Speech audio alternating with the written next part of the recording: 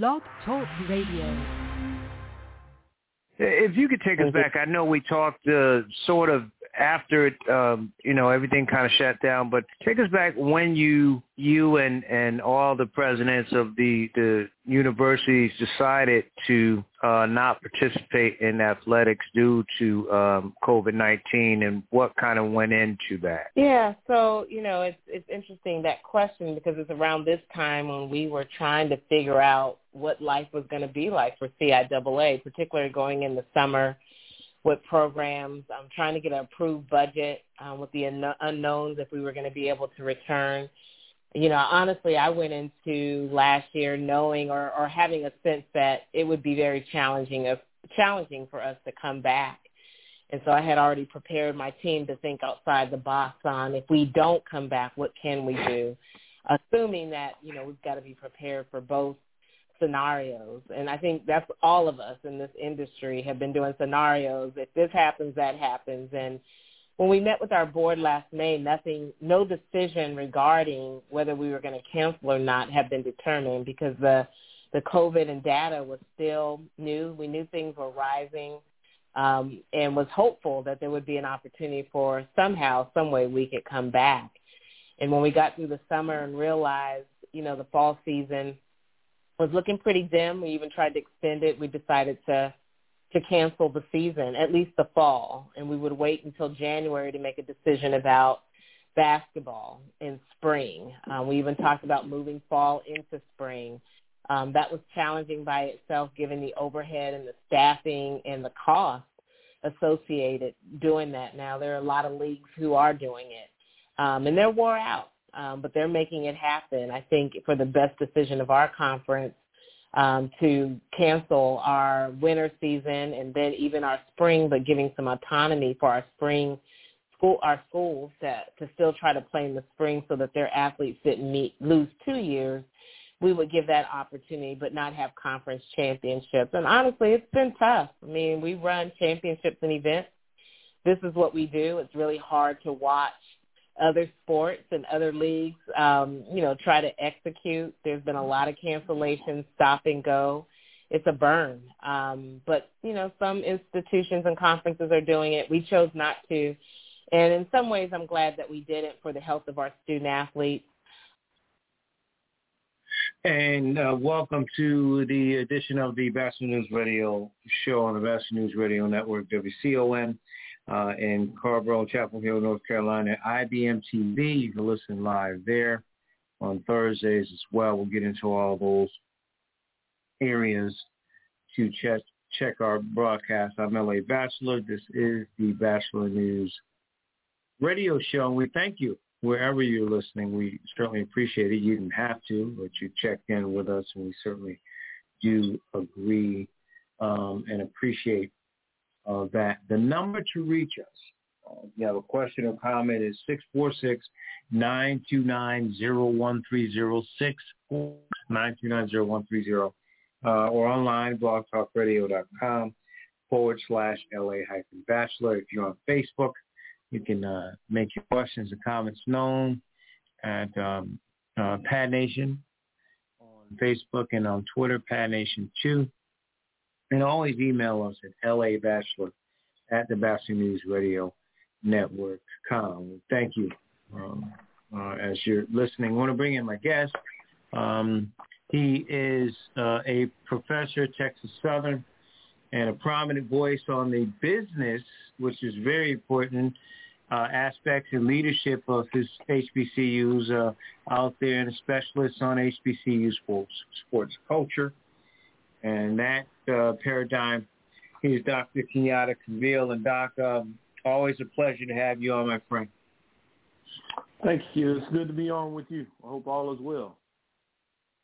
All is well. And I played that excerpt for you specifically, sir, because when you look at, you look at what Commissioner McWilliams said. You're familiar with Madam McWilliams, and what she had to say and what went into, and I didn't even play the whole part of that. She went on to talk about the safety of the student athletes and and some of the logistics that went into it. When you look at the decision that the CIAA made in not playing, as you said, those fall sports and putting those away. And I remember, Doc, you just arriving to Norfolk, about to go to the Scope Arena in Norfolk, Virginia to cover the MEAC, the Mid-Eastern Athletic Conference, and getting a text from a colleague saying, hey, the NCAA just shut you down. That happened that day. I was so hot because I just got there, and then they decided to shut it down. So we all know where we were when it happened. But from the economic standpoint, when you weighing the safety and the economics of this, assess what they did, assess, the D1s, the FCS, the MEAC and SWAC in particular, deciding to move forward in those situations. Not about it. I can take you back as I frame that discussion. Is I was actually going to hopefully get a chance to see you that Friday at the MEAC tournament in Norfolk. I was supposed to fly in that Friday morning and do a day there and then fly back into Birmingham to cover the SWAC before I came home. And everything was shut down. And when it really went back to that Wednesday when we heard, obviously, about the Oklahoma City Thunder, what was going on. And I remember some of those meetings vividly because I was sitting in the office with the vice president of Intercollegiate Athletics, Kevin Granger at Texas Southern University, and I could quickly understand how this was going to be different. And there's a couple of things that we must look at in terms of looking at the decision from CIAA and then the MEAC, SWAC, and eventually the SIC. And as you bring the question in terms of that, as you set it up, looking at the Division II programs, Division I that operate at the FCS level in football, that's an important framework to really delineate the difference that was taking place. And so one of the things when you're looking at this decision is at the Division I level, those programs are associated with playing in the big dance, as you know. And there's a considerable amount of money that's associated with getting into the dance. At the Division II level, while they pay the cost to bring them in for their tournament, they don't get the windfall of money. So there is this component of first looking at the safety, and then what is the cost associated with if you're going to play moving forward.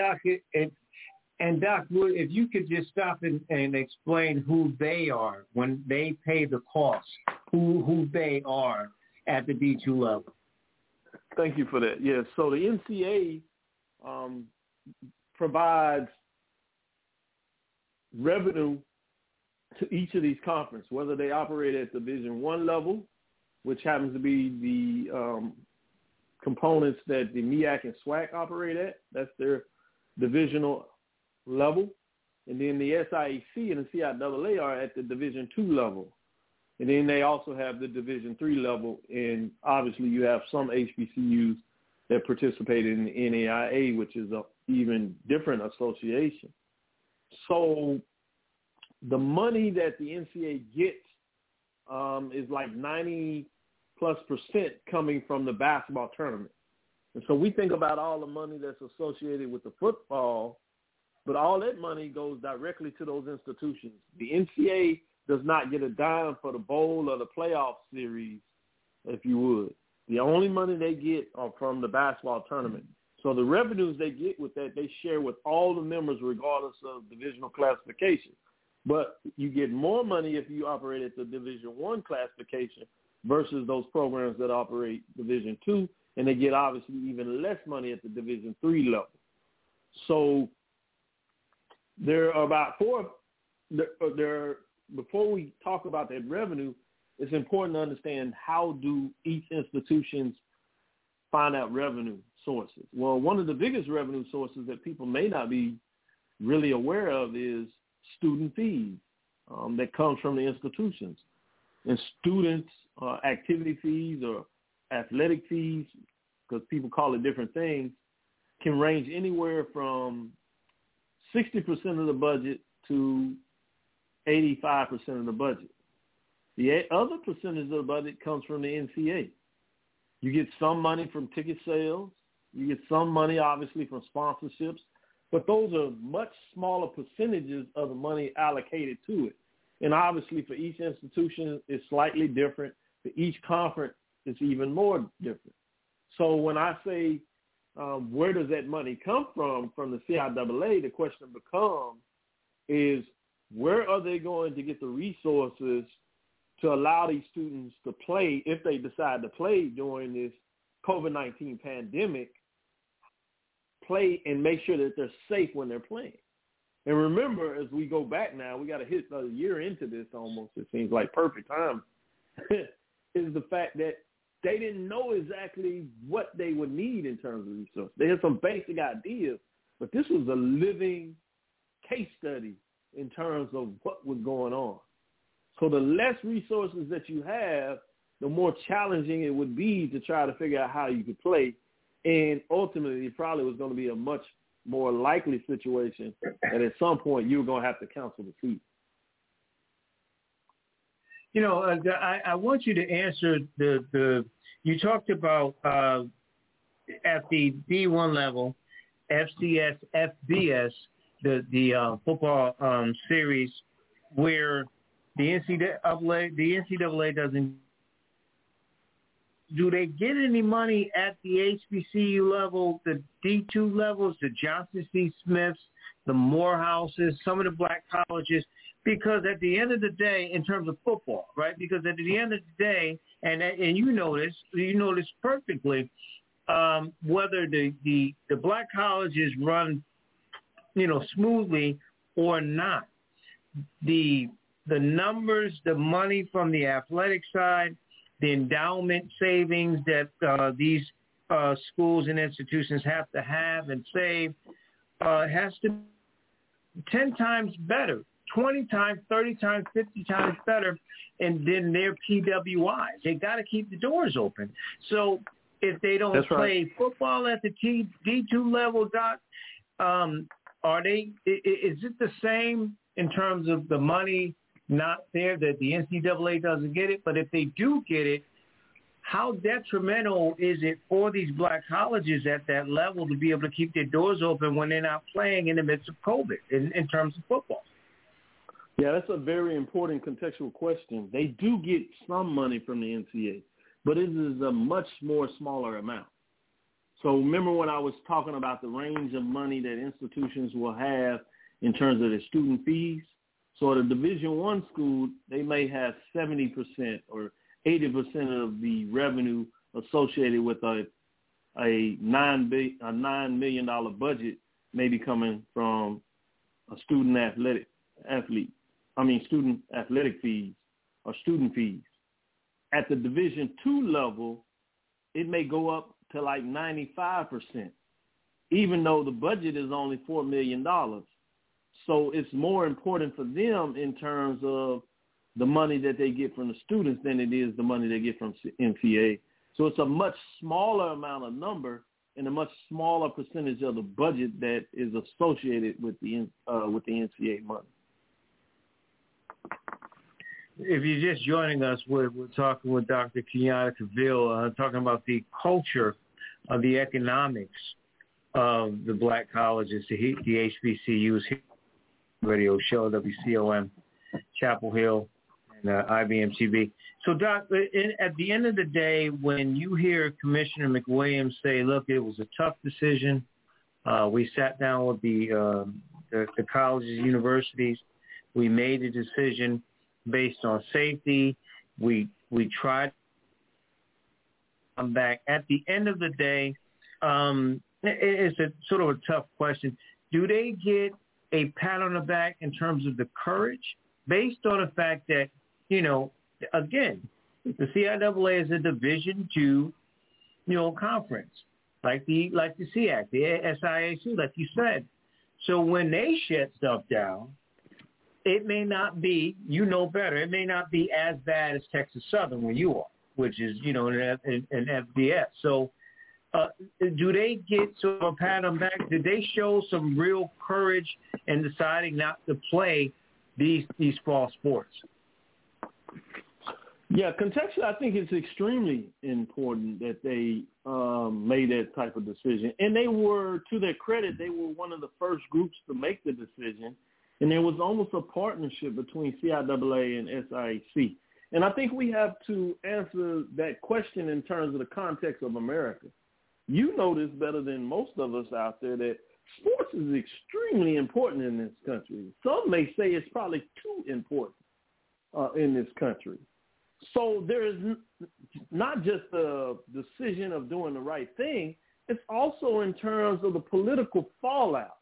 We see this playing out in the politics of these so-called Republican states and Democratic states in terms of how they're even managing the COVID shutdown policies or mask policies, which half the time are not even dealing with CDC or health protocols. It's essentially being done from political framework of how they can galvanize a base so they can get reelected. So we have to be able to be sharp enough to compartmentalize this in such a way that we understand that these decisions that institutions and leaderships are making are not making them just because they are right decision or all things in place, but there are also ramifications. We have presidents that will literally have the opportunity to lose their job based on how they make these calls and how they politically play this out. So we have to acknowledge that. And we can talk about whether that is right or wrong, but we have to at least acknowledge that these decisions are not made in a vacuum based on just one or two items. There is the health issues, there's the financial issues, there's the political climate, there's the status of the cultural nuance of sports in this country, among many other components associated with making these decisions. So I think it's important that you even put that question on the table because it gives us a chance to really dissect, in many ways, the framework of this country about how important we lionize sports, right or wrong. And Doc, you know, I can say this is that I know a lot of people that, you know, weren't, you know, sports is, like you said, it's a microcosm of society. And so we had black folks that follow HBCUs, black college sports, that said, no, let them play. What are you doing? Get them on the field. Right. Yep. It's not real. Right. Fake news, all this other stuff. And they look like us, Doc, so you know what I mean. You've heard it. And, no, that's very true. And then part of that and the other go ahead.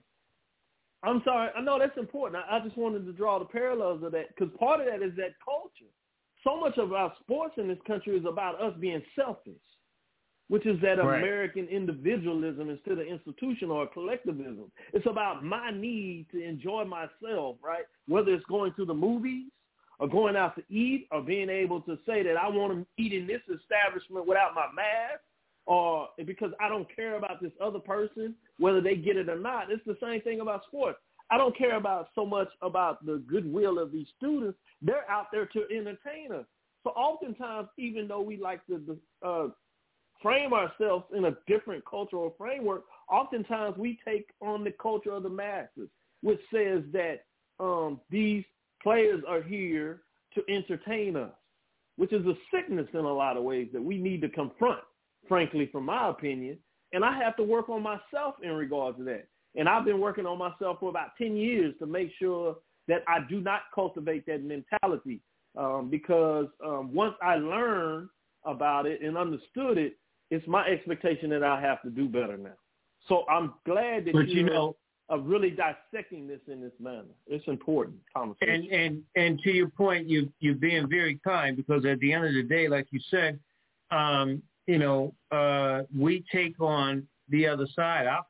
I'll say it, and we're just dribble the ball, just score a touchdown for me, just hit the ball. There ain't a lot of us hitting the ball. That's a whole nother conversation. At the pro level, at least. You know what I mean, right? True. So true. just dribble, Stu.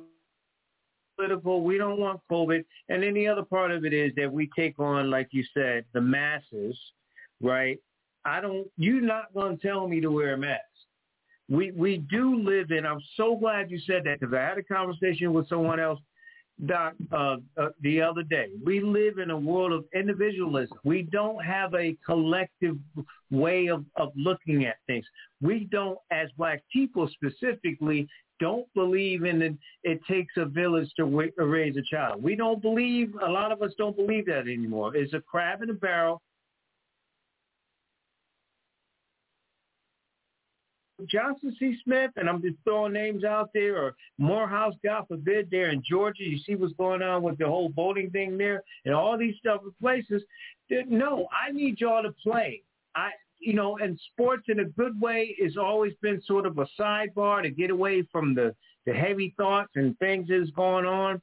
But at some point also, like you said, we can't just in a situation in a COVID where nobody knows anything, not even the experts, you can't be selfish like that.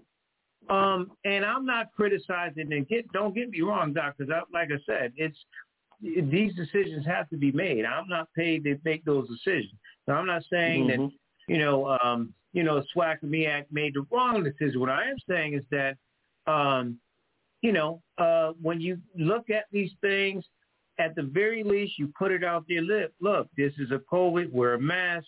We're going to protect these people, and nobody should have a problem with that. If you're not going to have a problem with people deciding not to wear a mask, then don't have a problem with the sports people, the student that run the show that want to wear a mask. You know what I'm saying? It can't be one-sided, and I think that's part of the issue that went into it, Doc. When you look at it, when certain conferences or schools, you see A&T and they're in a different division, or divisions decided to play or decided not to play, Doc. Correct. No doubt about it. I think to your point, when you start looking at this, if we take it from a historical lens and we understand that the further we move away from desegregation, right, or segregation, because I do not like to use the term integration because I think it puts a false dichotomy of what integration truly is, especially what we know it today. Amen. Thank you. Or what many people think, what many people would call forced integration, if we want to use that framing.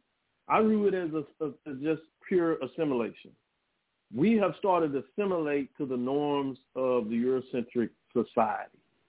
And the more we move into that trope, the further we move away from, as you talking about, this cultural framework that it takes a village to raise a family. Because we know that under the capitalistic framework, in many ways, it's about individualism. You know, you've heard these terms and tropes over the years. Bring yourself up by your own bootstraps. Raise yourself up by your own bootstraps, right? That is this nationalist framing of the American context, that you can do this individually. But when we strip it all away, we start to understand that nobody does this individually. But the easiest way to separate a people is to get them to believe in this individual construct, that you have the ability to navigate this space by yourself, which becomes very devastating to community, which is essentially where you're talking about the power of institutions. This country and this world in so many different ways are built on institutions. You cannot create power, certainly can't defeat an institution as an individual. At the best, it's going to take another institution to create the leverage to give you space to be able to carve out your niche, to get the power, the equity, and the equal rights that a lot of people and myself are looking for in terms of playing on a level playing field. And so until we really collectively understand that empowerment of us as a group, the more challenging it is going to be over the years, as many of us have felt into this framing of assimilation into the norms of society. And then, folks, this is why I have the Dr. Cavill on it. I mean, a very good insight joining us, talking with Dr. Kenyatta Cavill, professor at Texas Southern, prominent voice on business and culture, the culture, the sports culture of the HBCUs and beyond. I mean, I could go on and I could ask Doc about this. Doc, I want to get your thoughts.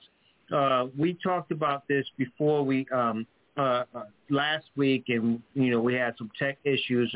So I want to bring this up to you again, if you have the time. I really will appreciate it. Certainly. And that is, you mentioned the identity, right? So we don't want to be individuals. One should, but specifically to African Americans. Again, we are not starting at the starting line. There is not a level playing field. Those who look like us and are with us that believe that, I will sell you to Brooklyn Bridge. So when you say the identity of this, we looked at baseball last time we talked. And if you look at, HBCUs in general, and I'm not picking on A&T or FAM or Platoon, making moves, going to PWIs and not staying, PWIs folks out there, predominantly white institutions, going to PWIs and joining those conferences instead of staying with the HBCUs. Not saying it, but those happen. So I'm bringing it up that way. But when you look at those moves and you look at some of the rosters sports-wise, in baseball in particular, our Hispanic cousins, that's one thing. But you see some, Caucasians that go to play maybe at Texas Southern or maybe at Bethune or maybe at some of the Central, some of these great programs, baseball programs, and you see them at other levels, maybe going to Delaware State to play football or whatever. How much does that hurt the identity of the HBCUs? And are these HBCUs trying to go the Rainbow Jesse Jackson Coalition type thing where they see it as a way to keep their identity, but also keep the doors open? In other words, they want to make sure that they survive. So they have to be creative, and this is part of it. Not to say that they want to discriminate, but you know what I'm saying. Oh, yes. I think that's extremely complex in terms of looking at it, and we have to be careful that we don't paint it with a broad brush. But to get into dissecting your question, because I think we can learn from what that means. And at some HBCUs, it could be more of a fact that they're trying to grow or increase their enrollment, which actually pays for the subsidies of the institution and all individuals that are associated with it. So it could be just a framework of doing that. But I want us to take a step back and be mindful that athletics, while it is the front porch, as some people say, of the institution, it is a smaller classification of students. So you take an athletic department, it may be a case where you have 150 athletes, college athletes, all the way to, let's say, maybe nearly 250, maybe almost 300 athletes. But depending on your institution, you can see how that could be a very small component of an institution, even if they have, a population of 1,500 students. Now, imagine if they have 10, 12,000 students. You're talking about a very small population. So even if they're trying to create this diversity initiative in terms of the institution, it's doing a small amount. Now, when you look at it in percentages, it can help in terms of inflate those numbers. I say all that to say I think the basic thing gets back to what we said about this country. Sports are important, and for you to be relevant in this country in terms of sports, and some people would say even in an institution, which could be seen as very sad, is that at the end of the day is you have to win. And so I believe that many of these presidents, chancellors, to some degree, ADs or VPs of athletics, and certainly the coaches, because they want to keep their jobs, they are recruiting what they think can help them win, which can be a different frame with what you're talking about. The importance of giving cultural opportunities for college athletes associated with the original mission of these institutions. And the reason I say original missions of these institutions, we have to be frank. Some of these institutions have even changed their mission. Particularly if they're public institutions, some of them may have been forced to change the mission of the institution, even though historically they could be connected with educating African Americans or blacks in terms of whichever term you prefer to use. But because of the political framework of what legislative bodies have dictated in terms of them being able to get the funding to keep the institution low, which we already know they have been deprived of the rightful amount of money. But even in that case, it can often dictate in terms of the power structure of what individuals have to do to operate that school. Now, that's a big framework of that. But I think at its simplest form, a lot of this is due to chasing the ring, because we all say the ring is the thing. No matter what level we are, we have sold most people in the framing of sports. For you to be relevant, you have to win. And we know in most cases for you to win, you have to have the talent. So the question becomes, where is that talent coming from? When you have a shrinking number of African Americans playing the game, you have the opening doors of these, what I refer to as historically white colleges and institutions, so we can show a framework and equalization and equity between the two institutions in terms of the names. And for a matter of fact, that's exactly what these institutions were when they were found. Some would even say that they were framed as institutions that only allowed European or white men in those institutions, so you could call them exclusive institutions at one time. But from that framework is now you have this smaller pool of athletes, right? And they have more of a choice. The question becomes now, where are you going to get that talent pool from to continue participating in baseball? Some people have used that as an excuse of why they are shutting down their baseball program. You've seen that as an issue. You already have talked about, even at the professional level, that you have a decline in the number of professional African-American or black athletes playing the game. So that isn't going to do anything but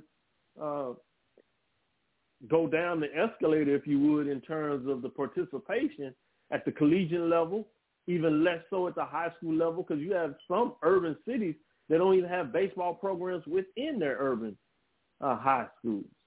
And then you go down to the Little League, and you tend to see more of them playing at that level, but then they dissipate and go into different sports. So it becomes a very complex and complicated issue when you talk about it.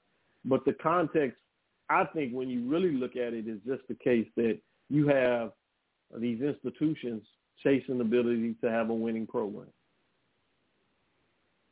Yeah, and I think it's very important that you brought the fact that, and I think, too, Doc, not just shutting down the programs from financial standpoints or anything above, knowing your identity, like knowing you're a football school or a basketball school or whatever the case may be. You know field hockey is not working for you, with all due respect to those play it and love it or whatever.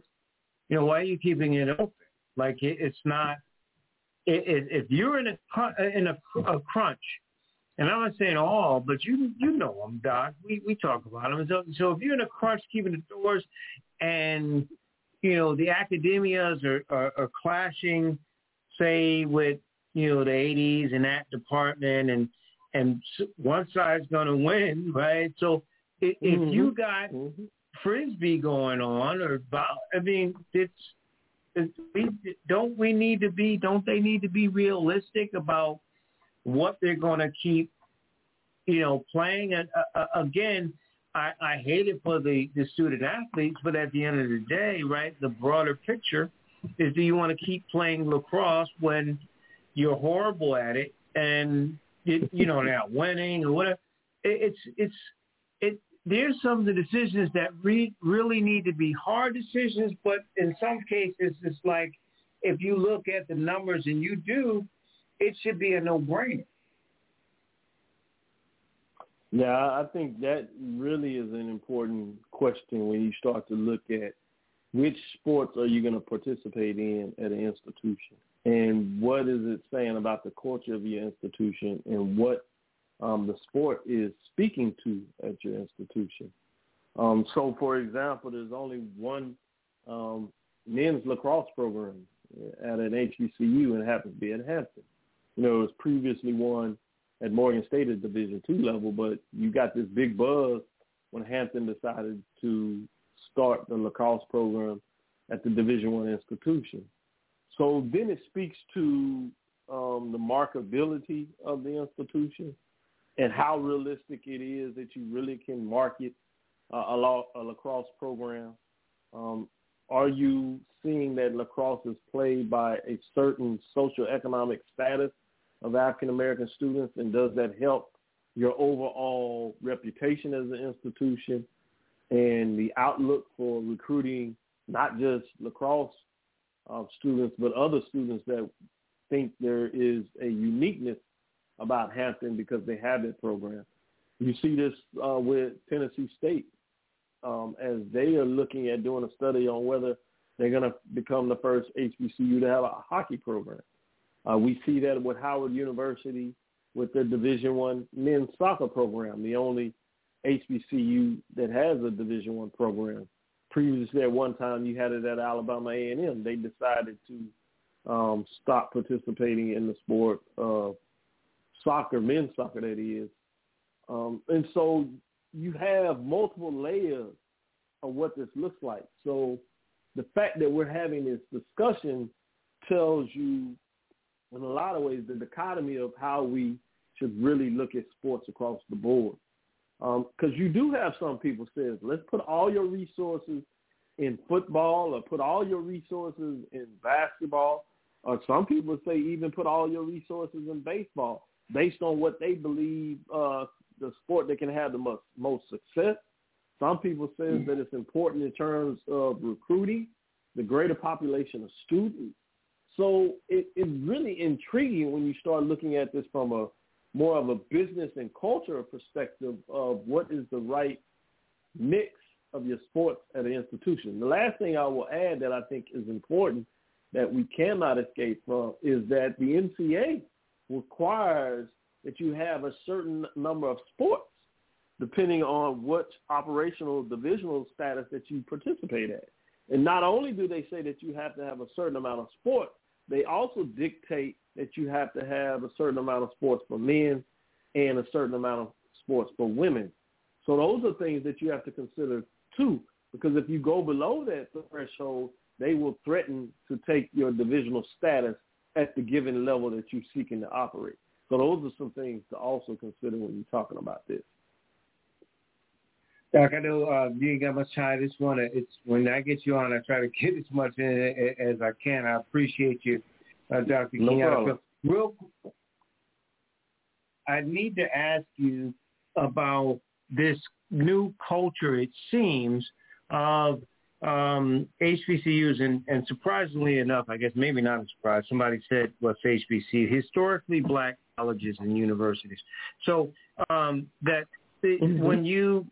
when you look at this new wave of, or new fad, if you will, of HBCUs hiring famous former players, in particular football, let's say, right? So, you know, you had Deion Sanders, former great at Florida State, former great in the NFL in Dallas, 49ers, you know, Atlanta, whatever, Hall of Famer, great player, corner. Is the new, of course, not completely new, but the coach at Jackson State football, Eddie George, who played for the Houston/Tennessee Titans in football at running back, and he took over, brought in his old football NFL coach. So he's the new coach at Tennessee State, living in Tennessee. We've seen at different levels, even at the NBA. a different dichotomy, if you will, with maybe a Patrick Ewing coming back and stuff. But specifically to HBCUs, how is this going to work the way you see it, Doc? Is this going to be the kind of positive that's going to bring forth the top, recruits, those 5-star guys that instead of going to Jackson State, they go to Ole Miss even, let alone somewhere else, or instead of going to Tennessee State, they go to, play for the Volunteers or some SEC, PWI. Is this going to attract those kids that should be going there anyway? Because a lot of their parents or grandparents went there, but they're not going for whatever reasons, which we don't have time to discuss. Or is it going to be one of these things that fizzles out? Because at the end of the day, Doc, these guys got to win. You can recruit guys, and it might work, but you still got to win on the field. And if they're not winning on the field, then this could be one of those things that just kind of lights a fire, and at the end of the day, it just fizzles out. Right. First, I want to say historically, we've had professional players in the NFL that have coached at HBCUs, as you're well aware. Now, most of the NFL. Exactly. No doubt about it. And most of those players that have done that have actually, got on the ground level and built their resume up and came up. I mean, Doug Williams is a case that started and decided to get into coaching and ultimately wanted to coach at Grambling, his alma mater. But he went the traditional route, let's call it like that, and started at Morehouse Division II, an HBCU that you're well aware of, had some success there. In terms of building a winning program or rebuilding that program as a winning program, and then got his opportunity once Eddie retired, Eddie Robinson, retired. He took over and literally rebuilt that program as well and took it to multiple championships in the SWAC. So we've seen that. So that's one thing that we have to look at. But I think your crux of the question is important. Is this a fad? Just something that kind of happens that is taking place? Is it more of a trend? Will it ultimately become a wave, a tsunami, or is it just this phenomenon that's taking place? I think if you take a deeper dive and you start looking at the case study that took place, is you had both of the two institutions that did this among the 4 or 5 schools that had high-profile coaches. Is I think that you also need to put in Morgan State that actually had Tyrone Wheatley that played at the professional level in the NFL. Obviously didn't have the same type of Hall of Fame career, and he was coming in the coaching ranks and built his resume in that way, was previous at Michigan and came over. But what I have studied over the years about the coaching hire in HBCUs is similar to the historical white college, or even to the NFL that people may be more familiar with. You have these ebbs and flows, and it's a copycat type of league. But the problem that you see with the copycat is based on whether these coaches that they hire have success. So let me give you specific examples. I remember at one time there was a trend in HBCUs where Division I programs would take head coaches at Division II programs that won at the institutions and brought them over. You remember going to Southern with Coach Richardson, Pete Richardson, that came from Winston-Salem State, went to Southern, and had great program. I just told you about Doug Williams that went from Morehouse to Grambling. You have Henry Frazier III that went from Bowie State and came over to Prairie View, won a championship. You had a couple of other coaches that went in that trend that would go to Division II, win. Rick Comage is another example that went from Tuskegee to Jackson State. So you saw that trend. Then all of a sudden you had these ADs that had these trends, and they were bringing over these head coaches that coached at the FBS level, and there were assistant coaches. They brought them over. That was a little trend. You had a couple of coaches that went through that cycle. Some of them did well, some of them didn't well. Then you had this next trend where all of a sudden the offensive coordinators, some defensive coordinators of HBCU programs that had won championships and national championships. They were getting plucked and getting head coaching jobs at other HBCUs. Then you had this trend where they were going to get these Power 5 coaches that were position coaches that were supposed to be these top recruiting for these Power 5 institutions. They came over. You've seen a little bit of that. They went through the cycle. Some of them did well. Some of them didn't do well at all. In fact, most of them didn't do very well. So then you've seen another change of the guard. So my point is that these things tend to be cyclical, and ultimately it gets down to your point. If Deion Sanders can become successful, then you may see people trying to do more of it. But I think Deion, in a lot of ways, is a unicorn. And the reason I say that, he is extremely unique. If you go back to what Deion was in his prime, whether you like him or not, he was extremely close to the trajectory of what you see with Michael Jordan, right? And those are very unique unicorns, if you would, once in a lifetime type of individuals that transcend the sport in so many different ways and able to go off the charts in terms of what they're able to do in the traditional field of the public space, which in some ways is even different when you map up Eddie George versus Deion Sanders, which is a very global comparison. At least you can say national. What Eddie George to me is more regional in terms of what he means to that Nashville area. So we have to even be careful when we talk about those two individuals and how similar they are, because in some ways they're not as similar as we may think that the general public will look at. But what they said, even if you take a deeper dive, what you notice about those two hires, they were relatively young athletic directors, the VPs of athletics that made that move. When you go and look at some of the more seasoned athletic directors, older athletic directors, they have had a more traditional approach to the coaches they hired. So that's something to look at in terms of which ADs would even consider this hire. We just saw that at Southern when they decided to go in a different direction, right?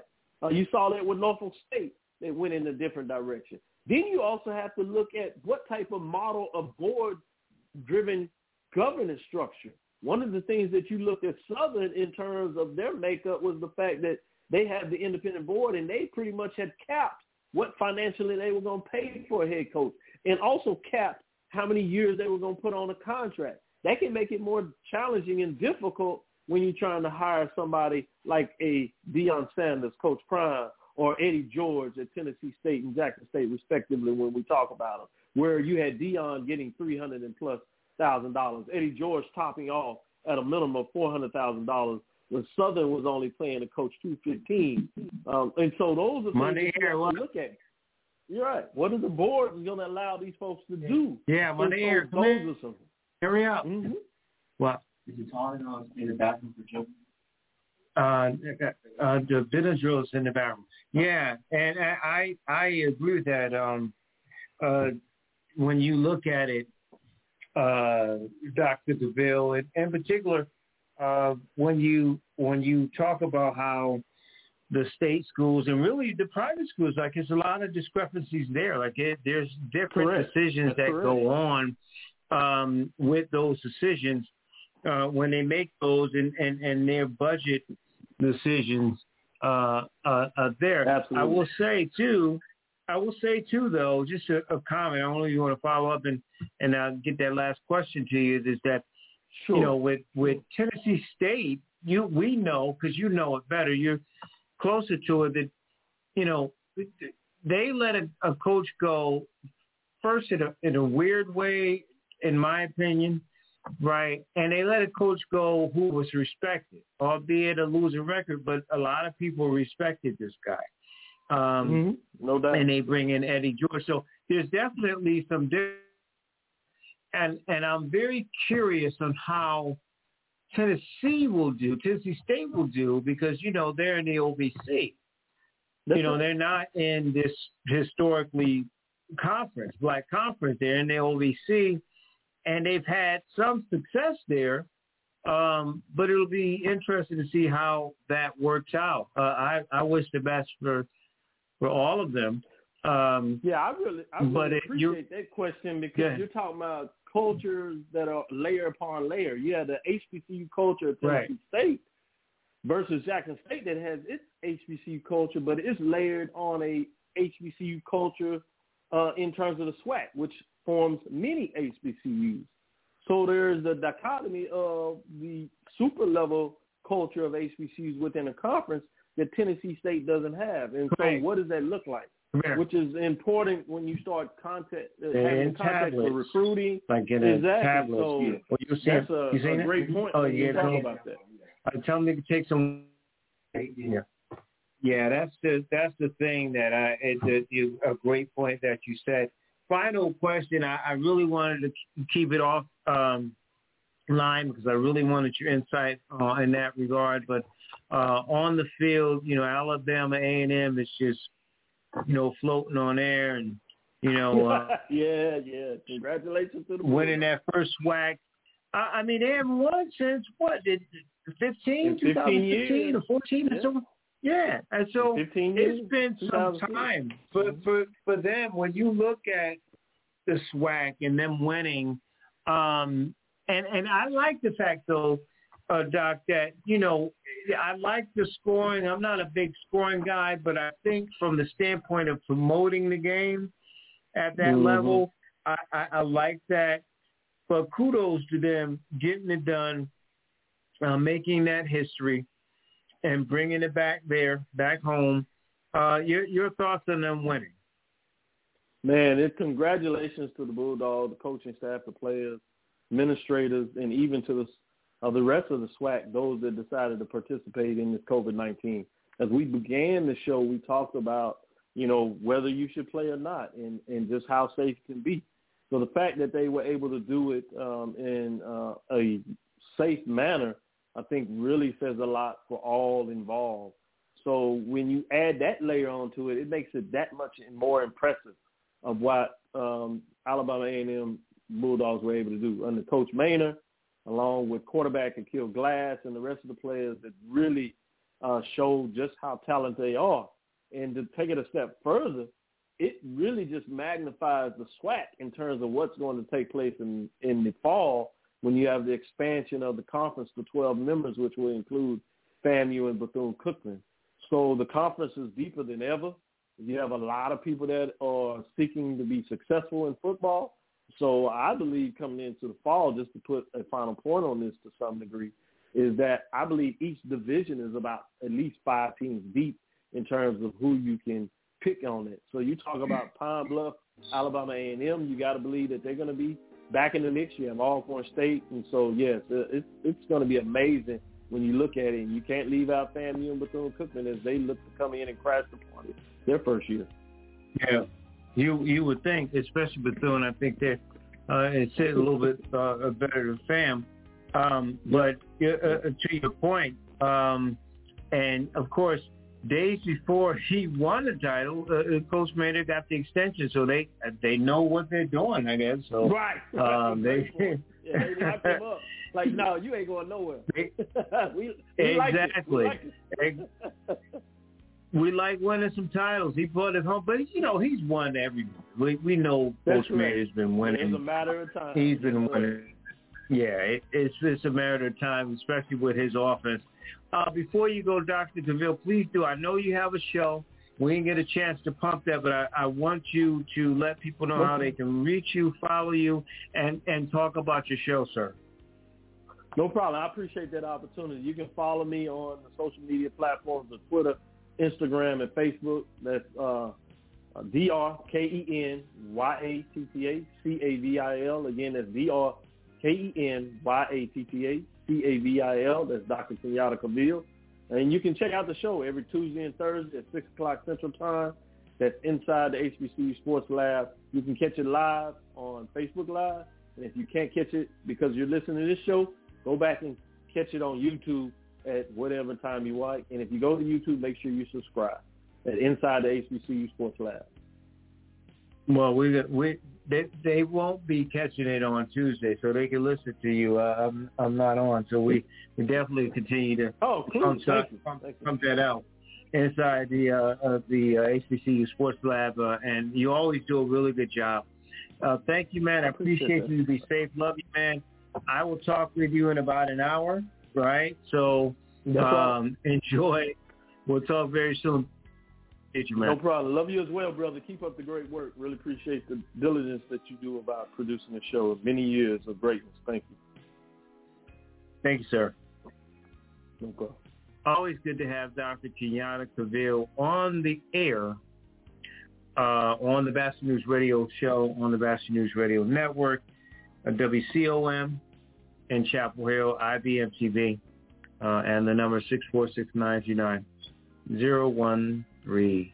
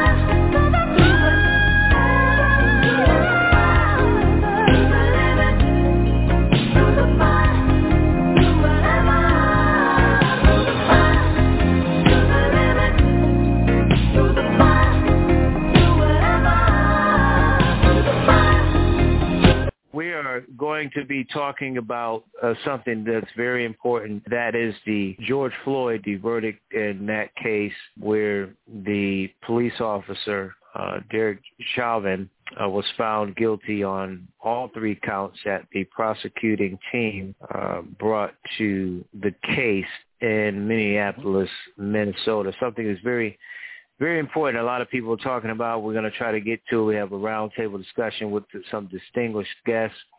A couple on the line. We'll get to a couple others that are on the way. One of them is Andy Piasek. He's a longtime activist and award-winning author whose most recent book is Now in Motion.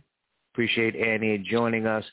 And H. Michael Harvey is a publisher. He's an award-winning author and contributor for Black College Nines, a man who's written many books as it relates to race and others. And incidentally, we were going to get into some of the titles and topics of something related to George Floyd. And I Mr. Harvey has agreed graciously to bring it into more of a broader sense, at least for this evening. So, gentlemen, I appreciate you coming in for this discussion this evening. Thanks for having me, L.A., and hello to Mr. Harvey.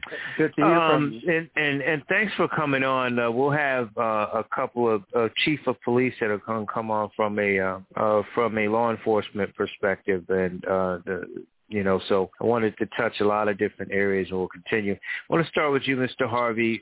Just a simple question. When you heard the verdict, were you surprised, and what was your reaction when you heard it? Well, first of all, the verdict was a correct verdict, but although it was a correct verdict based upon the evidence and the way in which the prosecution managed the case, I was, in fact, surprised that the verdict came in guilty. What was my immediate response, a sigh of relief, but very quickly I girded my loins again because I know that the journey is not over, that there's more battle to be done. But I do applaud what took place the other day in Minneapolis. Andy, same question to you. When you heard it, were you surprised? Guilty on all counts?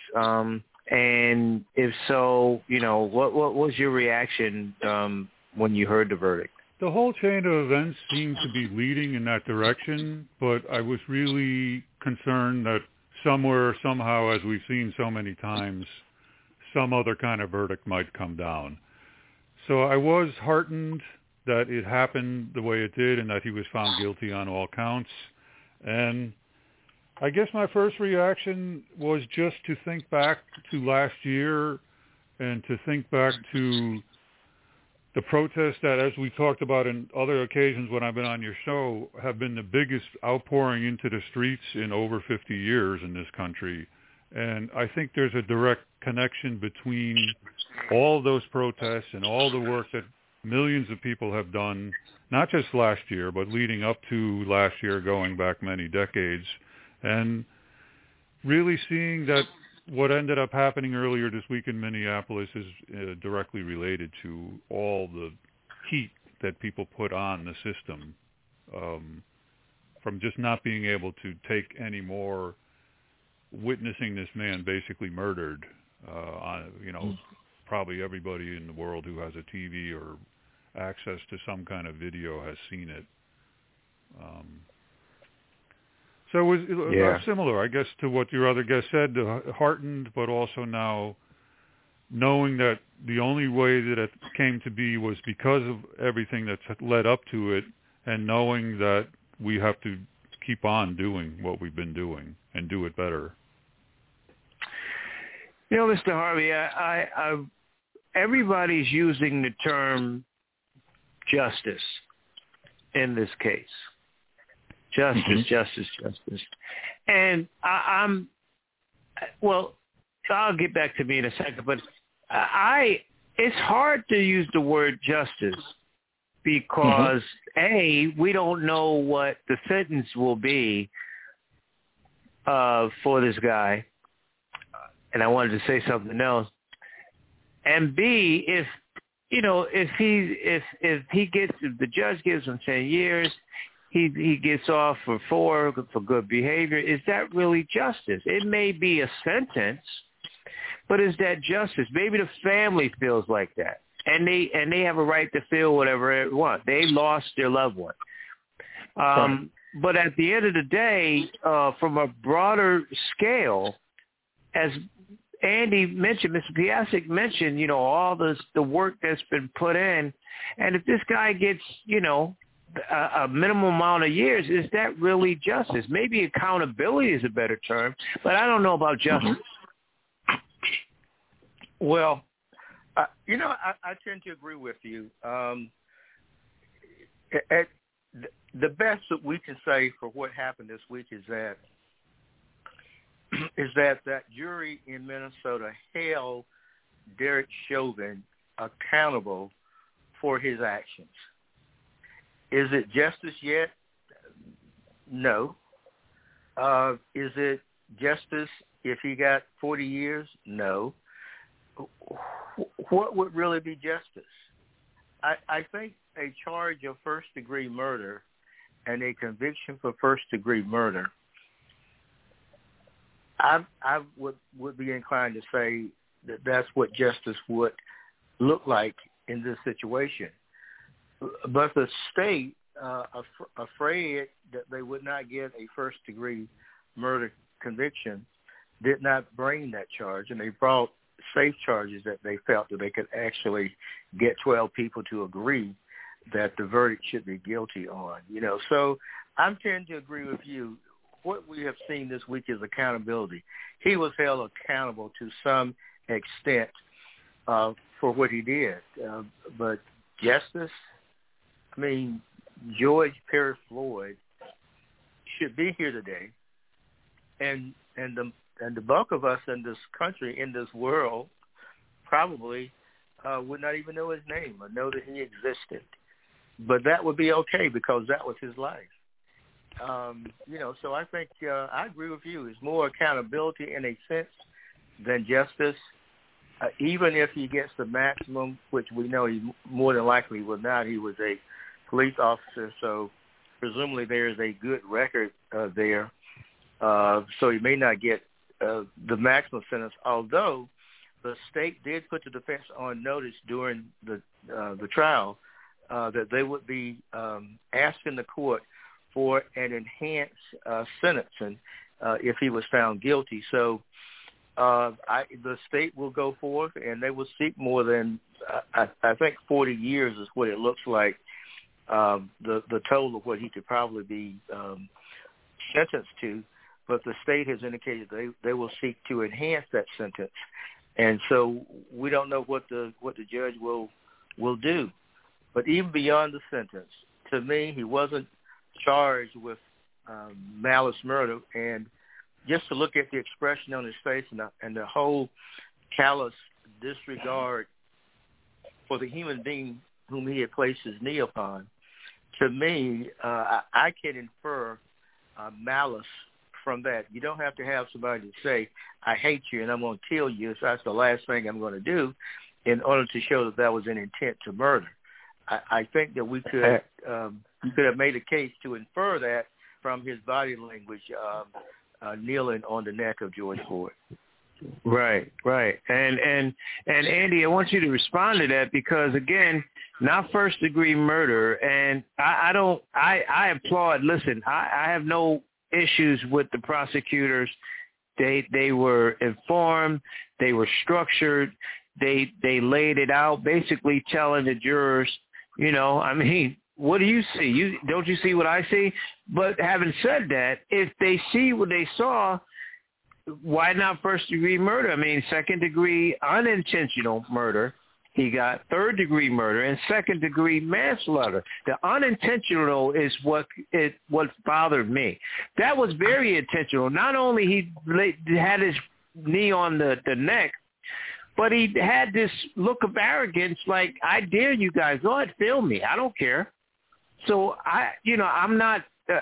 Maybe it's apples and oranges in terms of they got 3 out of 3, but it if it walks like a duck, it acts like a duck, and it is not a dog.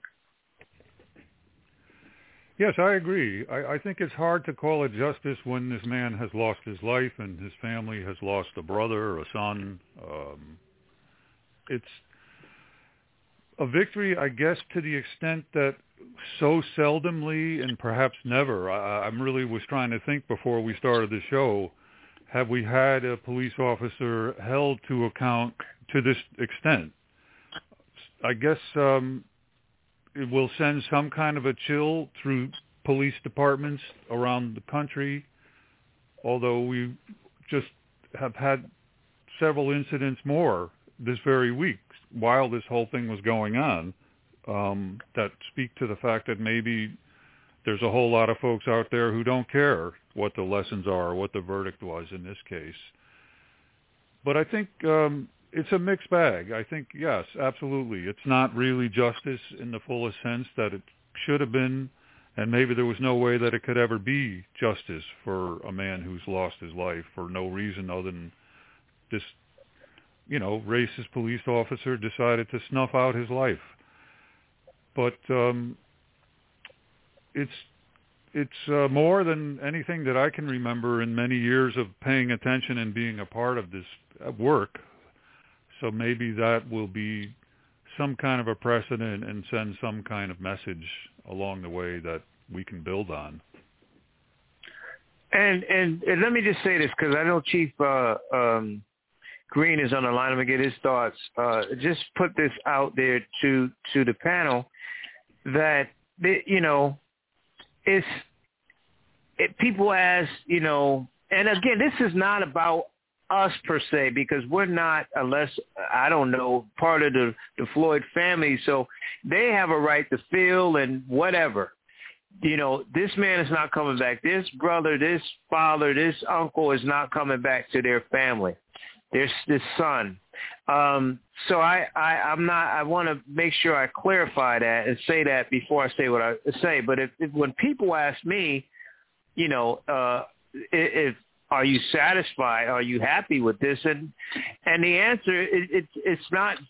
Maybe, you know, content in the sense that they got the man, but it's not justice. At the end of the day, George Floyd is not going to take his daughter to the Sweet 16. George Floyd is not going to be going to shoot hoops with his brothers or do anything or be at a barbecue or whatever.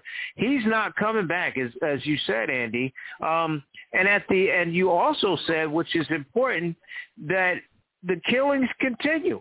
The shooting to this young lady, the 60-year-old in Columbus. I mean, just moments after the verdict. So let's be clear. I mean, this is one case. This is one murder that, you know, a cop was convicted of. But it's not something that people need to, like the president wants to say, you know, it's, you know, it's justice and it's in the right direction. It might be in the right direction, but let's be clear, it's not justice. You still have, how many knees are going on right now? How many cops have their knees on a black dude's or a black woman's neck, Hispanic or whatever right now as we speak? We don't know. So let's just keep it in perspective, I think. I want to go to Chief Virgil Green. Of course, he's a co-host of You and the Law that airs on the Batchelor News Radio Network, 7 p.m. Easterns. Of course, the rebroadcast, you can go to the site and listen to there. And I know, Chief, you guys were you had another topic for that night, and then the verdict came down, and you had to shift gears as we do on radio and talk about it, as I actually done in this show. But your thoughts on the verdict, what your thought was, and I want you to touch on qualified immunity, which if we're talking about reform with policing, it starts right there. Of course, with the fraternal group that stops everything, that seems to think, I guess, you could just be a cop and just kill people and we'll back you. But qualified immunity is one of the worst things that's going on. It gives these cops a pass, the law enforcement a pass to just kind of be racist or do whatever they want and moving forward. But your thoughts on the verdict and your thoughts on qualified immunity? Well, L.A., first of all, I think, you know, listening to one of your other guests on the show, I think it comes down to accountability. You know, and first of all, what does that mean? I think when you have an officer who has been charged with the crimes that Chauvin was charged with, do people really feel that was the charges that he was convicted of? Is that justice? I don't. Justice would have been for George Floyd to have been taken before the courts to let the courts decide if that was a fraudulent $20 bill. That would have been just. So the verdict for me, from what I took away from it, was more so holding this one officer accountable for his actions and how he treated George Floyd, because it was so overwhelming with the video and everybody that testified that he just showed no regard for this man's life. And so I just don't think there's some justice in it. I can't say totally that there's no justice, but I think L.A. is more about holding this one officer accountable, which will, in the fraternity, in the fraternity of police, you have a lot of police officers condone what he did, but you also have a lot of police officers now who are feeling like, well, I can't go out and do my job because if this happens to me, then I could be another Chauvin. Well, my response to that would be, do your job and treat people fair treat people equal, and don't abuse the authority that you have as a police officer. Mm-hmm. Yeah, So, and I think too, to your point, if you're worried about them, civilians or activists like on this broadcast coming after you, how about you not do it? How about you just don't put your knee on a man and kill him? How about that? Yeah. I mean, what? If in any job, guys, we know if you're doing your job, what are you worried about? You look over your shoulder if you're doing your job. But real quick, Virgil, talk about qualified immunity in terms of how that shields these bad apples from being convicted. I mean, these politicians want to pass this bill and they fighting over stupid stuff. Just pass it, right, and make it all these compromises. That's where it starts. It has to go away. It really is an issue. Yeah, it does. Well, let me say this, L.A., before I get on the topic of qualified immunity, if you don't mind. I think when we talk about justice, I think we need to realize that we have to confront racism just as we deal with the realization of justice. I think until the law enforcement industry confronts the racism that exists within police officers, we're going to see the same similar things continue to happen that's going to blind justice. But we've got to deal with the racism in order to ensure that people are treated equally in equity and that they receive the proper justice, and let the courts and a jury decides that person's justice and not the police officer on the side of the road. So I just wanted to share that with you and your listeners. But, qualified immunity, LA, I think it's something that really was not intended for police officers. It was something that was really, it grants government officials some type of discretionary, but some kind of way police officers got lumped into this qualified immunity, and it's just been something that has been carried on for decades. And it's something that our police unions have definitely utilized to prevent officers from being held accountable. And you've got so many states who are trying to pass. There's some states, not so many, but some states are trying to eliminate the qualified immunity. I know my home state of New Mexico, they just banned qualified immunity, as well as I believe New York, LA has also done the same thing with qualified immunity. So I think we're going to see more states do it, but this goes back to the politics of it, LA, where you have a lot of states are controlled by Republicans, and Republicans are very cozy with fraternal order police, and so that just goes against what they stand for. But instead of standing for what's right, that's going to hold these officers accountable, and also whether it's civil or any other manner, that really needs to be implemented and take the politics out of qualified immunity. Yeah, I agree with you. I got a comment in the chat room that I want to mention and put it out to you guys to respond. Mr. Harvey, the person said, how many times are we going to turn our cheeks?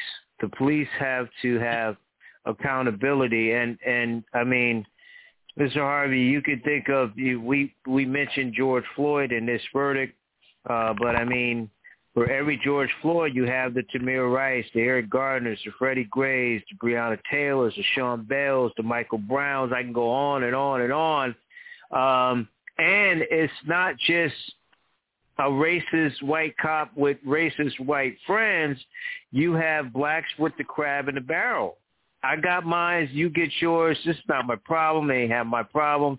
Hey, you're in a bad neighborhood, you're in a bad situation. Hey, they buy into, like the police initially tried to say, well, he had a medical issue, quote unquote, and that's what caused the death. We know, thanks to Danella Frazier that took the film and others, that we know that it's not true. But again, turning the other cheek, in the chat room is the comment, Mr. Harvey. What say you?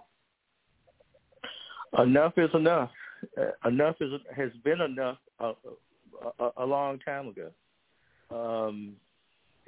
Somehow we have to put a stop to it. Either the system reforms itself, our community has to rise up and just put a stop to it. That's what says I. The cheek's been turned too often, and you rattle off those names. But in my 70 years, I've had 3 close encounters that could have gone that way, that I survived, and there are other men and women who have had close encounters that could have gone that way, but for the grace of God, we're still here. So I agree with the commenter. Enough is enough. It's time to not say turn the other cheek and wait for the next young person, African American, to be killed by a cop. I mean, it's just time now to stop it, to band together. And one of the things that we, as a community of Africans living in America, we have to stop. We have to stop killing each other.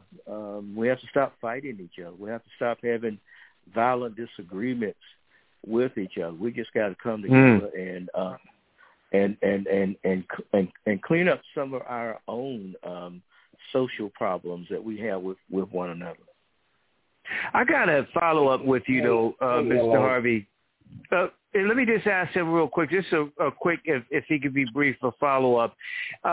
You're old enough to remember, and most of course, people on this panel, more specifically to you when you make these comments about, the civil rights and things of that nature, when you've seen so much, you've written about so much, whether it be HBCU and the Negro Leagues and baseball and everything, the plight of black people. Does this climate feel different in terms of hope, or is it the more things change, the more they say the same, in your opinion, if you could be brief? Mr. Harvey. I tell you, honestly, I don't feel anything in terms of hopefulness because of what happened this week. I'm still skeptical. I still have anxiety. I still I'm still very cautious when I leave my home. I'm still a little apprehensive when I pass a cop car. Or when I pass a security guy in my local Publix or Kroger. So I don't know. I can't say that this feels differently. I do know that what happened in Georgia, in my home state, a few weeks ago when the Georgia legislature created this legislation to suppress the vote in the state, it makes me feel like I'm living in pre-voters' rights, pre-civil rights. Makes me feel like I'm living in the 1940s, 1950 southern United States America. And so I still have the same apprehension about the crime thing. Yeah. That's a great point. I was going to go to some solutions, and that's one of them. Chief Green, you were going to say? Well, Ellie, I think I want to go back to something that you talked about earlier about the charges. Why didn't he face first-degree murder charges, if I may? Every state has different statutes, and under Minnesota, their first-degree murder statute, one of the first elements is was this And also, you can also be charged with premeditated for, kidnapping, killing a police officer, correctional officer, domestic charges. Those are things that meet the elements of first-degree murder. So I think when the prosecutor, they probably looked at it and said, could we really meet that threshold of trying to say that this was premeditated? And I think a lot of people will sit there, and we watched over 9 minutes of this video, and how could you not say that it was premeditated? But premeditated would mean that this would have to be something that he thought of before he encountered George Floyd and not during the course of it. So I think that's why you saw the other charges. But that's what I get from, yeah. I practiced law in Georgia for about 20 years, and mostly, all states that have a first-degree murder charge, it's always have the element of premeditation in it. And I'm not saying that they should have charged first-degree murder. I'm pleased with what they did and with the results that they gotten from what they did. But the question was posed, well, whether or not it was really justice. And to me, it would feel more like justice if he had been charged with that and faced, as a consequence of his conviction, either the death sentence or life imprisonment without the possibility of parole. To me, that would be more like justice. Now, to speak to premeditation can be formed at any point in time in the act. So he received a call where some younger officers had made a stop and they needed some assistance. And so he responds to the call. And so he gets there. Of course, he didn't come there saying, whoever my partner's got, I'm going to kill them today. I don't think he came there with that thought in mind. But as he got involved in this process, clearly in those 9 minutes and 46 seconds, I think it was, you could see where his initial intent changed, and possibly could have proved it from his demeanor. But the state was cautious. They knew that they had to walk away with convictions, and if they did not, that the public would be very upset. So they couched their bets on what are the charges that we most likely can get a conviction on, and they went forward with that. And I have no problem with that, and I am pleased with what they did. I just think that at the end of that process, had that been a first-degree murder charge and we got the guilty verdicts that we received today, then I think I would say that that the wrong that was done to George Terry Floyd has been vindicated by this guy now possibly either losing his life or spending the remainder of his life inside a prison. But that's all I was saying. Yeah, and just to follow up real quick, I want to go to Andy Piasica. Keith Ellis, a former congressman, of course, knows the politics of it, and he guaranteed a conviction. So they had to get it. I get that. I think, and this is why we need universal decisions, if you will, in from a federal level, or at least making sure the states have the same type of statutes, and of course with policing in terms of the penalties too. But that is not happening. But you can make a case this guy, you're not in his mind, but you can make a case this guy, when he got the call and got there and knew the guy was black, that he had every intent of harming this man, with 18 different complaints from this officer that got swept under the rug by the Minneapolis Police Department. And I'm not giving a whole lot of credit to their chief of police, with all due respect to you, Chief Green, because he went along with what Chauvin and the other ones said. The other officer said that, there was this issue of at this particular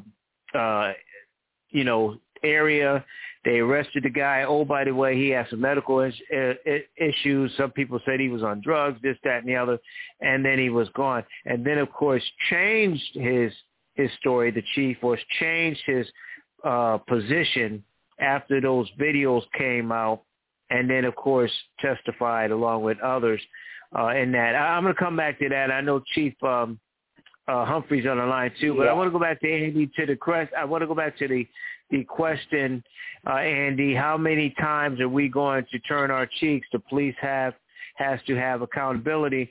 You and I talked about this on the show a week ago about how not being tired. You're an activist. Not being tired. Okay, George Floyd, there's a conviction there. Not giving up. And my concern is all of us on this program that believe in justice and morality, but more importantly, from your standpoint as an activist, that we let the police off the hook. We even let, like you said, Joe Biden, who was a man who wanted to see black people being arrested for minor drugs and stuff, who was a supporter of the crime bill, the Clinton crime bill back in the day. So don't we need to make sure that we're not letting our foot off the pedal, and we need to keep pushing forward, notwithstanding George Floyd and this conviction? Absolutely. As I said earlier, I think that's the fundamental point here. I think much of what we're talking about in terms of the possibility of convicting police officers is the direct result of the work that we've talked about pretty much every time that I've been on your program. I think we also have to be very sober in assessing the situation that we're in. We're up against a very formidable foe, a very formidable system. I mean, for me, I see white supremacy as directly linked to a highly destructive, really murderous economic system where you have massive, unbelievable wealth concentrated in the hands of literally a small number of people. And to some extent, the police's main role is to protect them from us. Primarily from black people, but basically from anyone who has any inkling of building an alternative economic and social system, because that would call into question their ability to steal and rob us blind the way they do to accumulate their wealth, and it would bring up the possibility that we can build a society of our own that, to hopefully a greater extent, is built on the premise of justice and equality for everybody. As far as, and then also, in addition to the fact that we're up against a very formidable foe, our forces, unfortunately, are small and relatively weak. I'm not really sure I go along with the idea that, I mean, certainly there are some people who turn the other cheek and do so too often. I don't really think that that's the sentiment of the majority of people that I work with or that I deal with, even those who aren't necessarily activists, but who are fed up and angry and frustrated and attempting to find a way to do something to address some of these problems. What we lack are the kind of organizations that we need that can bring, well, we have them to some degree, but we really need to expand our efforts to bring new people in, all those millions of people who were out in the street last May and June and July and August, and all those people who voted for the first time, to make sure we get the white supremacist president out of office. We need to have ways to keep them connected with organizations that will be out on a moment's notice, in force, anytime there's any kind of this atrocity committed against anyone, anywhere.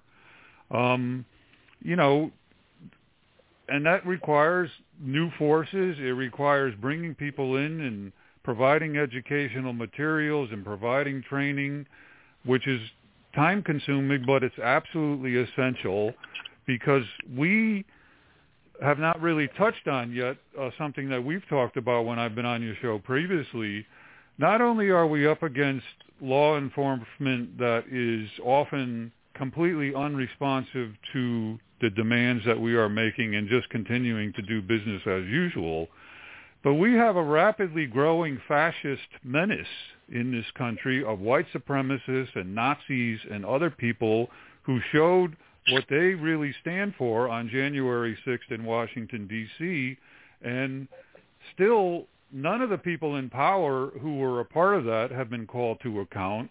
It may happen. It doesn't look like there's really much momentum in Washington to make it happen.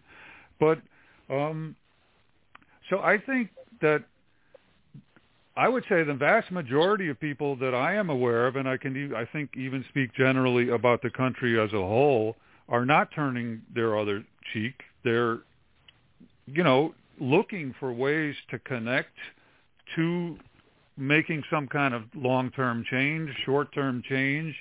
And we just have to figure out ways to double down with our efforts so that, as I said, all those millions of people who are out, who finally said this is some kind of a tipping point, watching this guy for 9.5 minutes murdered, basically caught on videotape, that this is too much.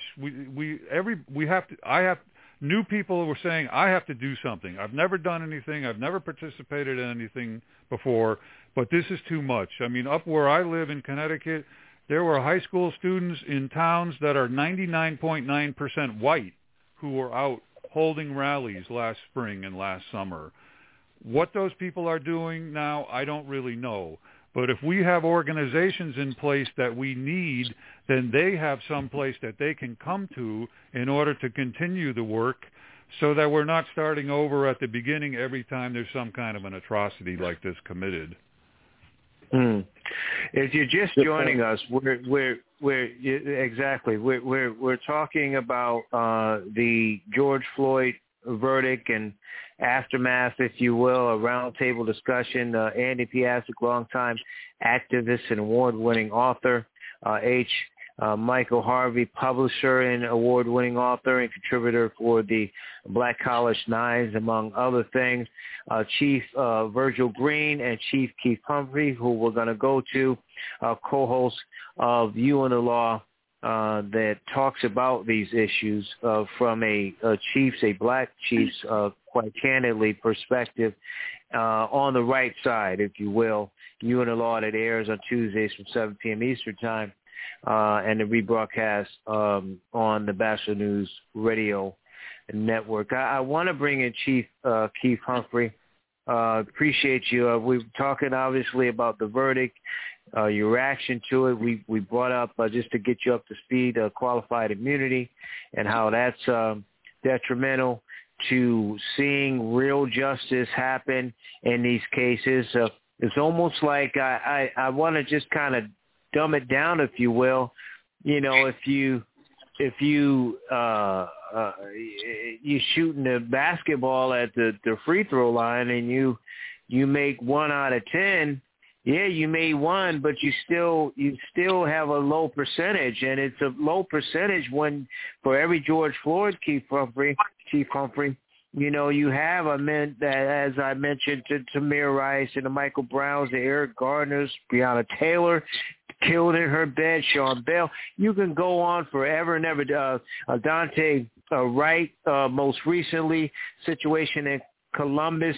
What's your thoughts on that? And in particular with that case in Columbus, where I can see where it's going, where, okay, she had a knife, they're showing the knife and everything. And I understand there's some she was trying to attack from the video someone else, but why not tase her? I don't know. I'm not a law enforcement person. You know better.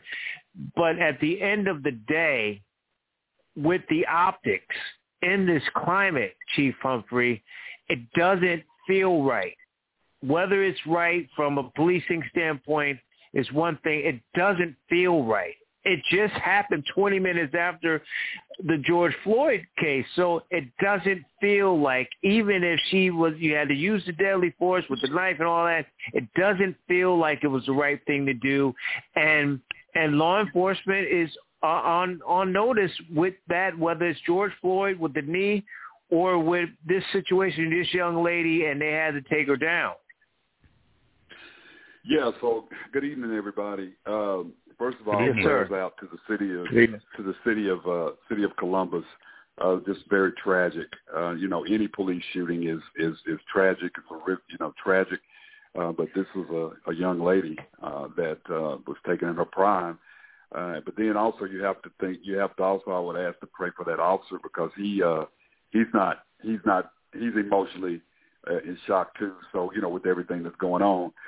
But to go back to what was my response to the verdict, I was very proud of that jury, and let me tell you why. They paid very close attention to the testimony of nearly 50 witnesses that outlined each step. And I think the police chief, the training staff, I think the little girl that was there, I think the medical staff, they basically walked, it wasn't just a video. They walked through every moment of the last 9 minutes of Mr. Floyd's life and how Chapin contributed to that. Basically, he had many opportunities, and they looked at that and they said, "You're absolutely right." Whether it was intentional or not, the fact of it is he contributed to it. He did it. He's a 20-year veteran. He's had the proper training. They put it all together and said, you're going to be held accountable for it. Yeah, LA, it is sad. 20 minutes. Whether I can't remember 20 minutes before or 20 minutes after the verdict was read, you did have that shooting.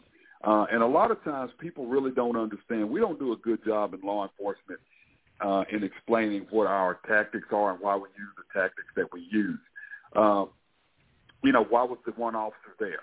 Well, that's not uncommon when you get a call of a disturbance and you sit down the street, even if you park away and you see something like that occurring, you have an obligation to go and try to solve it. Is it the best situation? No. Would you like 2 or 3 officers there? Absolutely. But these are fluid incidents that occur, and this officer felt that someone's life was in danger based on the information that came in, based on what he saw. And people ask, well, why not taser? Well, taser's not the solution all the time. There's a process in which taser has to be effective. Someone said it the other day. You've got to be within such a certain distance. Both of those prongs that come out of the cartridge, they have to be able to connect. What if you hit someone else? Those prongs can hit one person that you're targeting and then hit someone else. Those are the things you have to look at. And so it comes down to the fact of he felt that person was in imminent danger of being killed or hurt. He felt that's what he needed to do. Whether I agree or whether or not, that's what this officer felt he needed to do in that situation. And Chief Humphrey, just to follow up, and I'm going to go to Chief Green and Mr. Harvey after. Chief Humphrey, some people would say, yeah, the taser could have hit a bunch of people, but so could a bullet. Like if he missed, right? And then the other part of it, Chief Humphrey, the other part of it is, Chief Humphrey, is that at the end of the day, as we've been talking about it, and again, I love you guys. We want you guys, you're doing it the right way. We want you to go home to your families. I tell you that on and off the air. But at the end of the day, with that shooting in Columbus, if you didn't have the bad apples, if you didn't have the white supremacists, in my opinion, in the mix of you guys doing the right thing, you wouldn't have to explain it. It'd be a good shooting, and certainly the family and maybe the community will want to know what happened, but it wouldn't be a worldwide thing and it's only a worldwide thing because of these Derek Chauvins and all these other situations that continue to happen, is my point. But L.A., this is what I've said just really quick, and you and I have talked about that. We've known each other for years. This is what I've said. These things aren't new. The excessive force by police officers in communities of color or even in the nation is not new. People have said this.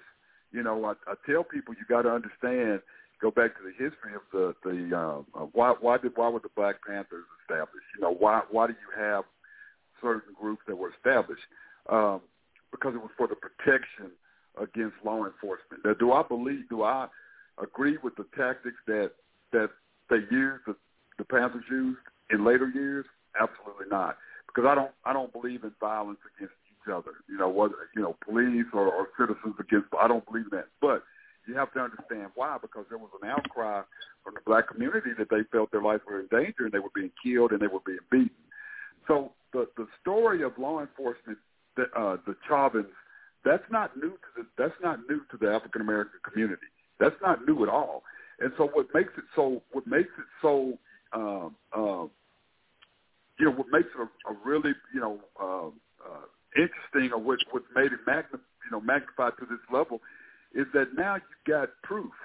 Because I can tell you right now, if there hadn't been any video with Chavin, there would have been questions, even with people out there. There would have been questions, and it would have been said he did what he needed to do, and this man was actively being aggressive. So now when you got the video, what you have is the communities of color saying, we've been telling you this is going on. And you all Right. You all haven't listened. The federal government hasn't listened. The states haven't listened. Police departments haven't listened. And you've tried to pacify us with these Band-Aid on gunshot wounds policies and trainings and things like this, but these keeps going, and you keep telling us what you think you want us to hear.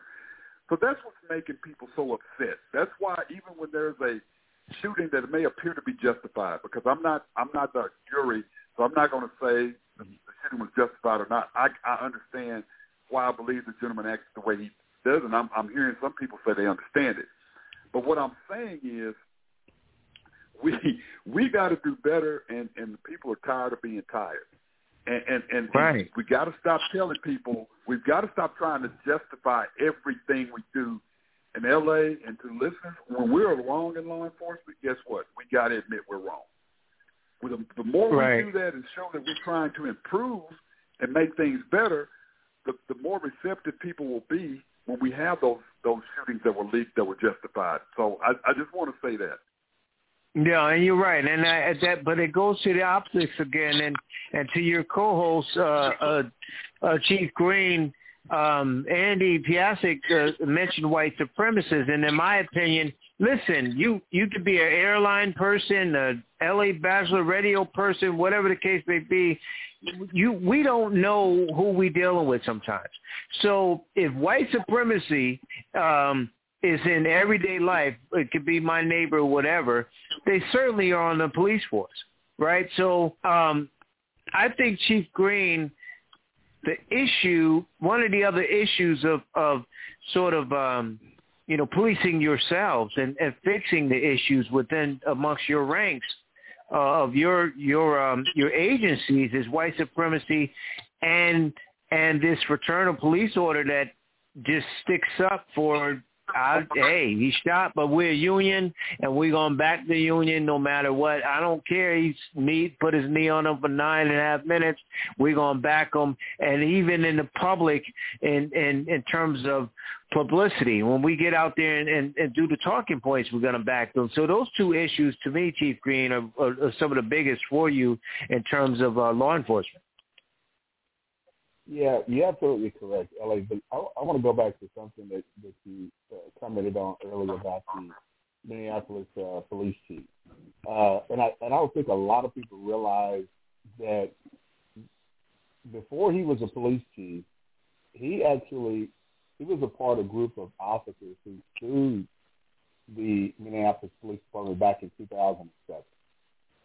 And now he's the police chief. And things kind of came full circle for him because he actually challenged the agency in the city for their discriminatory practices amongst black police officers. And for him to be the police chief really now says a lot. But I think when he took the stand, he shared with the jurors just how he felt as the lead for that agency, but also as a black man, who faced discriminatory actions from the agency that he is now representing. So I just want to kind of share that with you and listen. I don't think a lot of people realize that he actually was a part of the civil lawsuit back in 2007 against the agency that he is leading now. Now, when we talk about the white supremacy, you go back to, does it exist in law enforcement? Yes. That information has been put out by the FBI. So it's not just something that people are just nilly-willy making up. There's credible information that shows that you have white supremacy in every rank of law enforcement, in the ranks of military, and then when those who get out of military, some of those come over into law enforcement, so they still bring that same baggage with them.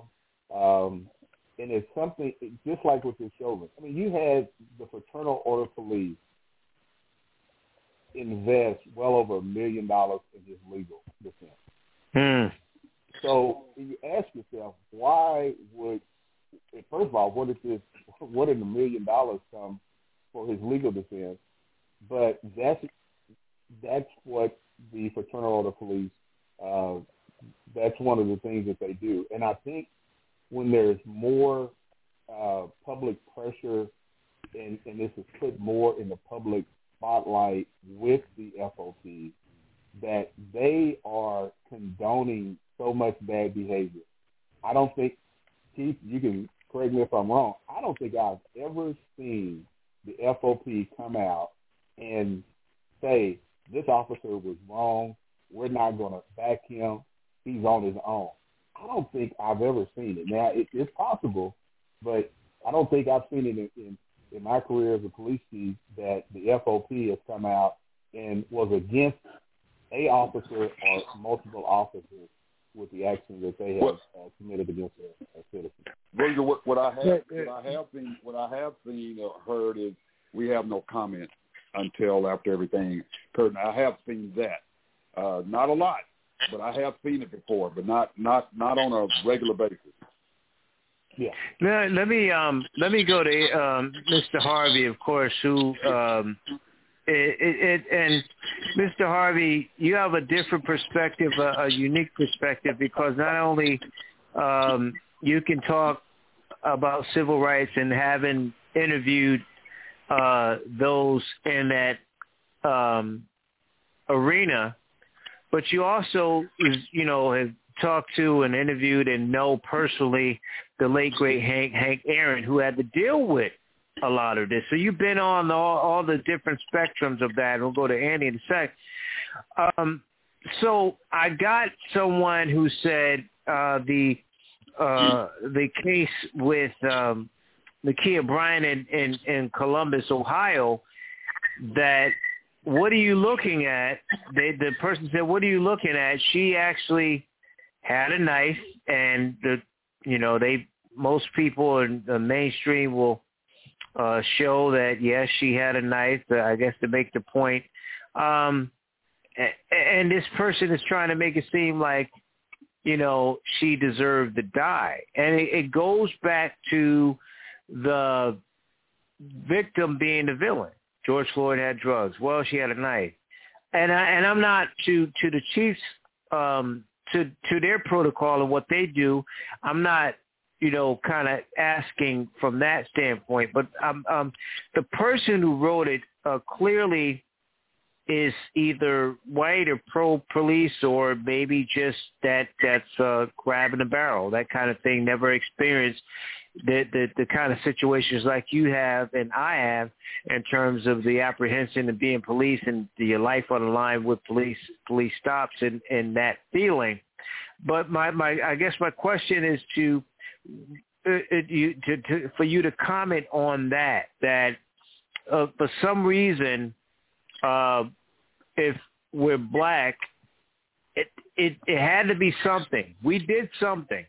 Just like the white juror who said in the Rodney King case, if he had just stopped moving, just stop moving, and they won't beat the hell out of you. They won't beat the hell out of you if you just stop moving. So it's always the victim being put in a light of a villain. And I wanted to get your thoughts on how that person made that comment. Well, she did have a knife. And of course she had a knife. Of course, but the broader issue is it's always something that we're doing that we deserve to die on the street like animals. Well, I don't think that's the broader question. But first, Let me say this. My heart goes out to the family, to the mother of that young woman who lost her life. That's right. And it's more than she had a knife.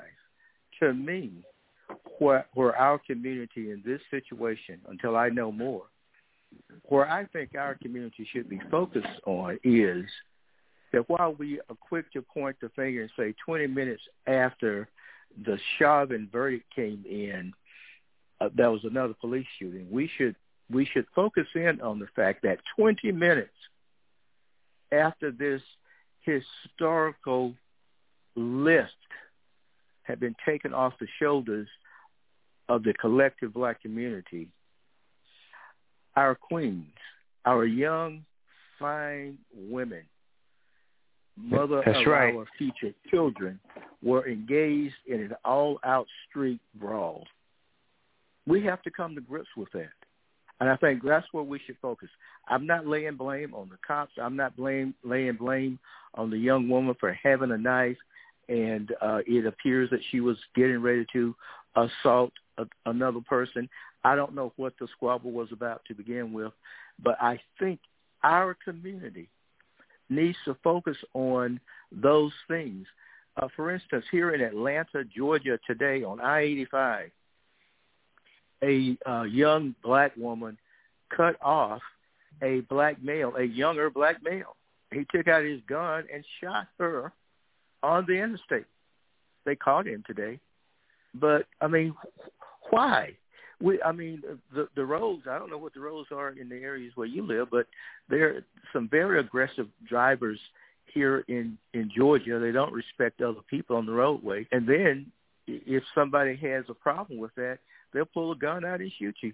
So our community, we have to come to grips with what we're doing to each other. Because 20 minutes after that historic verdict that made everybody, every black adult of age in this country happy and relieved for momentarily, 20 minutes later, we had an all-out street brawl involving, kids less than probably 20 years old. So to me, that's where the focus is. And I don't want to get into, well, the cop could have done something different, and maybe they could have. I don't want to get into she had a knife in her hand, and maybe she shouldn't have had a knife in her hand. Maybe she shouldn't have. I think our focus would be, how then can we stop having these kind of situations? Because now the cop didn't pull this person over. They came to dispel a disturbance created by young people in our community. So my heart goes out to that family. I'm not trying to downplay the loss. I'm definitely not trying to praise or support the cop who fired the shot. But I think my focus is, how can we solve the societal ills in our community that cause us to react violently towards one another in various situations? And that's a great point, and I concur with that ill, especially with our young people that don't seem to get it and react. I would say that conditions of some of these cases, I don't know the case there like all of us saying in Columbus, but a lot of our conditions or our condition, both psychological and economical, play a lot into what you don't know. What you don't know. That's like babies having babies. Is my point. And I think that's part of it. I think that we all that have been on this broadcast have been saying that, which brings me to you, Andy Piasek, and that's the conditions. Like we can try to fix police brutality. You have two police chiefs on this line that that believe in that and doing the right thing, we can fix a lot of things, but it does start with the economics, with the haves and have-nots.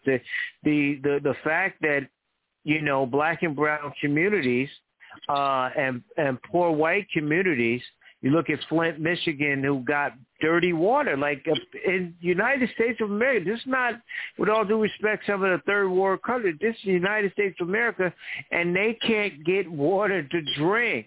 I mean, really. So, Andy, it does come down to the economics, the fact that those at the top, that 1%, controls everything. That's where we're going. That's where we are. And so if you have situations in poor communities and over-policing, I know Chief Green and Humphrey talk about that, where they go and stronghold these poor communities and put lightness, if you will, or you know, not the concern in some of these richer communities. They want to continue to keep those poor or marginalized people from them. They're concerned about their wealth, and they're taking this, and they're concerned about the crime, so they send in these Derek Chauvins to keep law and order. So the economics, to your point, Andy, plays a lot into the broader scheme of everything. The heyday of American empire, when enough wealth was being passed around, even trickling down in little bits to the people at the bottom, that's long gone. It lasted for 30 years or whatever, but ever since the 1970s, everything indicates that more and more wealth is being concentrated at the top. Everybody else who's below, say, the lowest 80% is having more difficult lives. And when you have people who are defeated, beaten down, observing all the kind of things that we've been talking about today, where people can be murdered, people who look like them can be murdered basically on television without any repercussions, it fuels incredible anger and frustration, the whole gamut. The other thing I think helps to some of this into perspective is just the incredibly violent nature of American history.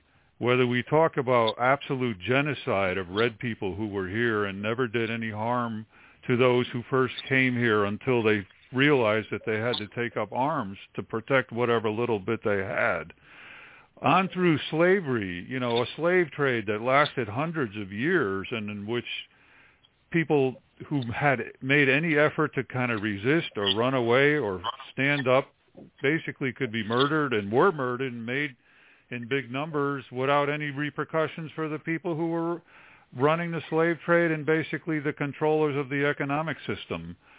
And it was actually just this month in 1967 that Reverend King gave one of his most famous speeches at Riverside Church in New York City. He called the United States the greatest purveyor of violence in the world at that time, and that has another thing that has only gotten to be more true today. So when you see the solution of the United States government to deal with Iraq or North Korea or Iran, which is to wage war and bring about the deaths of whatever number of hundreds of thousands of people in Iraq, whether we go back a little bit further and talk about Southeast Asia, where perhaps as many as 5 million people in Vietnam and Laos and Cambodia were murdered by the United States. I think the talk about doing away with guns or cutting back on guns or how can we deal with violence in this country when it comes from people in places of power is ridiculous, and people know that it's shallow and they see right through it. Look at the way you're reacting and dealing with us by shooting us and killing us, and you're coming around talking to us about we should not be violent. Now, having said that, I absolutely agree that people, and I'm speaking as a white person, definitely somewhat of an outsider who does not have any of the kind of experiences that you all have talked about and described. But I think it's for black people in black communities to try to figure out, with support from individuals in police, such as those who are on the show today, it's not for the federal government or the police as a whole to say, you have to stop being violent. Meanwhile, they're perhaps the most violent people of all. But it is something that we have to come to terms with, along with all these other things. How are we ever going to have a situation in this country where there's less violence and there's less need for police when the living standards of the vast majority of people are declining and wealth is becoming further concentrated at the top? If that continues, the logical conclusion is everything that we've talked about is going to get worse. People within these inner cities and everywhere else are going to become more exposed to parasitical criminals preying on them. Their lives are going to become more dangerous. There are going to be more and more violent situations every day. And people are going to be living on the streets in greater numbers than is already the case now. So, I mean, I think we have to address all these individual questions to some extent individually, because otherwise you can get overwhelmed with all the different things that have to be dealt with. But I think we do need to keep in mind a systemic approach that we can patch up this thing over here and we can patch up this thing over here. But if we don't have an overall analysis and understanding and critique of a barbaric, murderous economic and social system that will continue to be exactly that on indefinitely into the future until we collectively deal with it, then we're going to keep dealing with all these issues that we've been talking about, plus many others in even greater numbers. Yeah, I agree with you. It can only get worse if we don't address some of the cancers within our communities, within ourselves. Final question for all of you guys, and I appreciate all of you staying on as long as you have. I want to go to Chief Virgil Green first, is solutions. Solutions within your ranks, solutions from a political standpoint, is because they're the ones that are going to pass the laws that you can't force or change a person's heart, but you can change policy.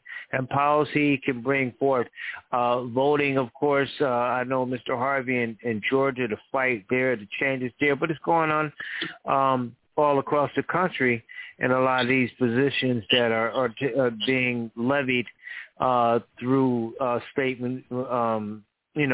laws. But what are your thoughts, Chief Green, and solutions to kind to right the ship and actually have real justice and bring forth hope? Because like myself and Mr. Harvey, I mean, I'm very pessimistic, even with the result and the verdict of George Floyd. Well, Ellie, I think one of the things would be voting. I think it's been mentioned on this program, it's been mentioned by your guests. People really, the amount of energy, the amount of people that are protesting, those same individuals, black, white, every race, need to make sure the state that they're in, that they participate in their local elections, whether it be on your city council, whether it be for your state representative or a state senator, as well as on the national level. That's where we're going to see some real change implemented if we put people who have a desire to serve as an elected official and not somebody who wants to get in that position and it becomes self-serving. So you got to make sure that you are electing the right person to represent you so they can be a voice to make changes within, again, whether it's on a city council level or whether it's on a state level. Because I'm in Oklahoma, and Oklahoma is predominantly a Republican-run legislative vote in the House and in the Senate. So when you're trying to present, we have a black caucus who is very limited in number, probably less than 10, and they're trying to bring about some criminal justice reform. It can't even make it out of the committee because of how the legislative branches is made up, when it's more dominant on the Republican side. So again, that's, to me, LA is where we need to really see people focus more on and participate and show that same energy in protesting like we've seen this past year. We've seen a record number of women become elected on a local level as well as a state level and even on a federal level. That's what's going to bring about change, and that's what's going to make law enforcement change their policies, because law enforcement goes off of when state statutes are implemented, how law enforcement is going to change the business of law enforcement, because it is a business, and we need to make sure that the business that we need to get back to the protecting and serving. But the main thing in LA is for people to take that energy and to put it into being activists and make sure that they get people to register to vote. So we don't see what's happening in Georgia. But those are some things that's going to, again, impact law enforcement and how law enforcement goes about the policies that they are implementing. Great point. Chief Humphrey, I saw Tim Scott, the senator from South Carolina, trying to make a compromise with Democrats in terms of the George Floyd bill that they're trying to push through. Obviously, the House pushed it through, as you know, I'm sure you're familiar with. One of the things he said was about the Democrats want to sue police officers and or the agency. He's saying sue the agency, it'll be more impactful. I mean, I'm bringing those things up because at the end of the day, it will affect your agency as a chief in Little Rock, Arkansas. It could impact, a lot of the things that you do. But again, you standing on the right side of justice, it is what it is. So with that being said, like you both are chiefs, and someone has been participating in something, maybe white supremacy meetings or whatever, and your hands are tied. How do you even bring forth the correction to help your agency? And then what would be, the question is, what would be the solution to help some of this?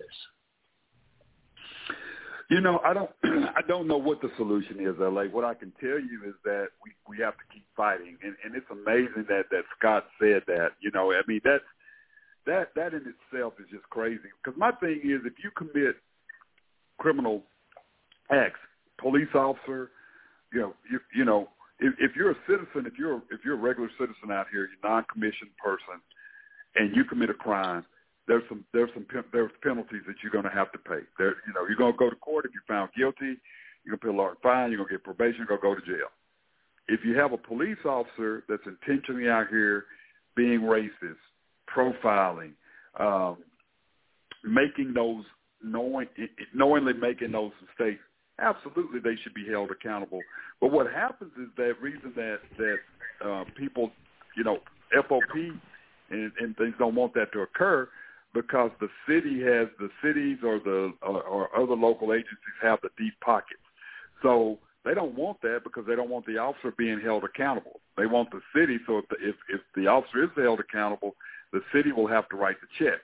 That's where a lot of it comes in. That's why a lot of it is no deterrent.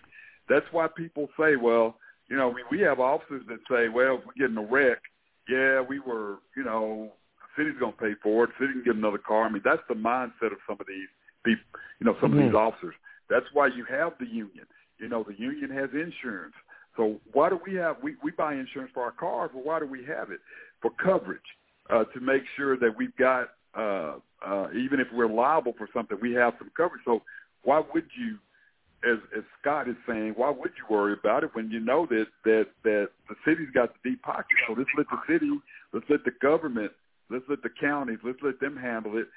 That sends the wrong message, because I'm telling you, if you start making these officers like Chauvin pay for it instead of the city. The city came to that historical agreement, settlement, and that's good. But I think Chauvin needs to pay not just by going to jail.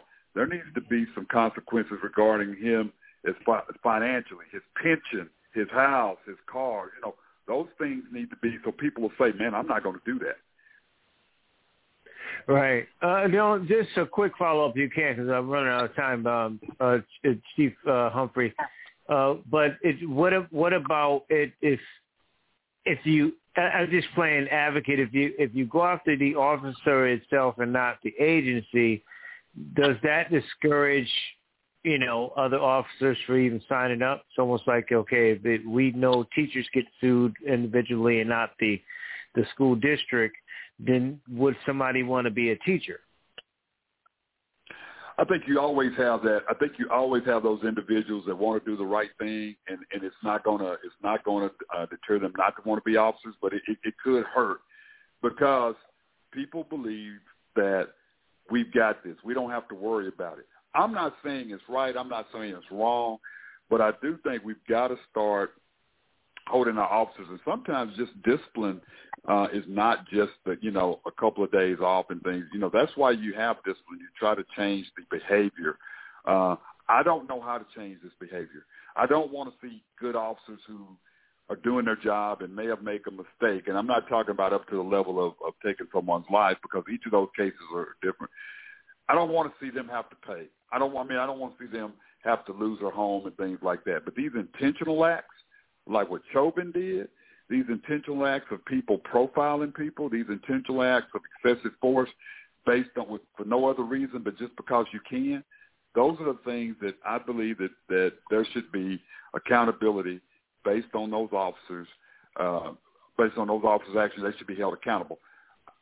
That's what I'm saying. There's got to be something that's got to be done, because this does continue to be a problem. And that may not even be the answer. I don't know what the answer is, because I think we've done everything we can do. I think we've done everything from the training, from gutting the policies, de-escalation, bringing in new chiefs, going with a whole different process, softer uniforms, and it's still happening. So I don't know what the answer is. Yeah. Hey, L.A., can I make a comment real quick? Yeah, real quick. Go ahead.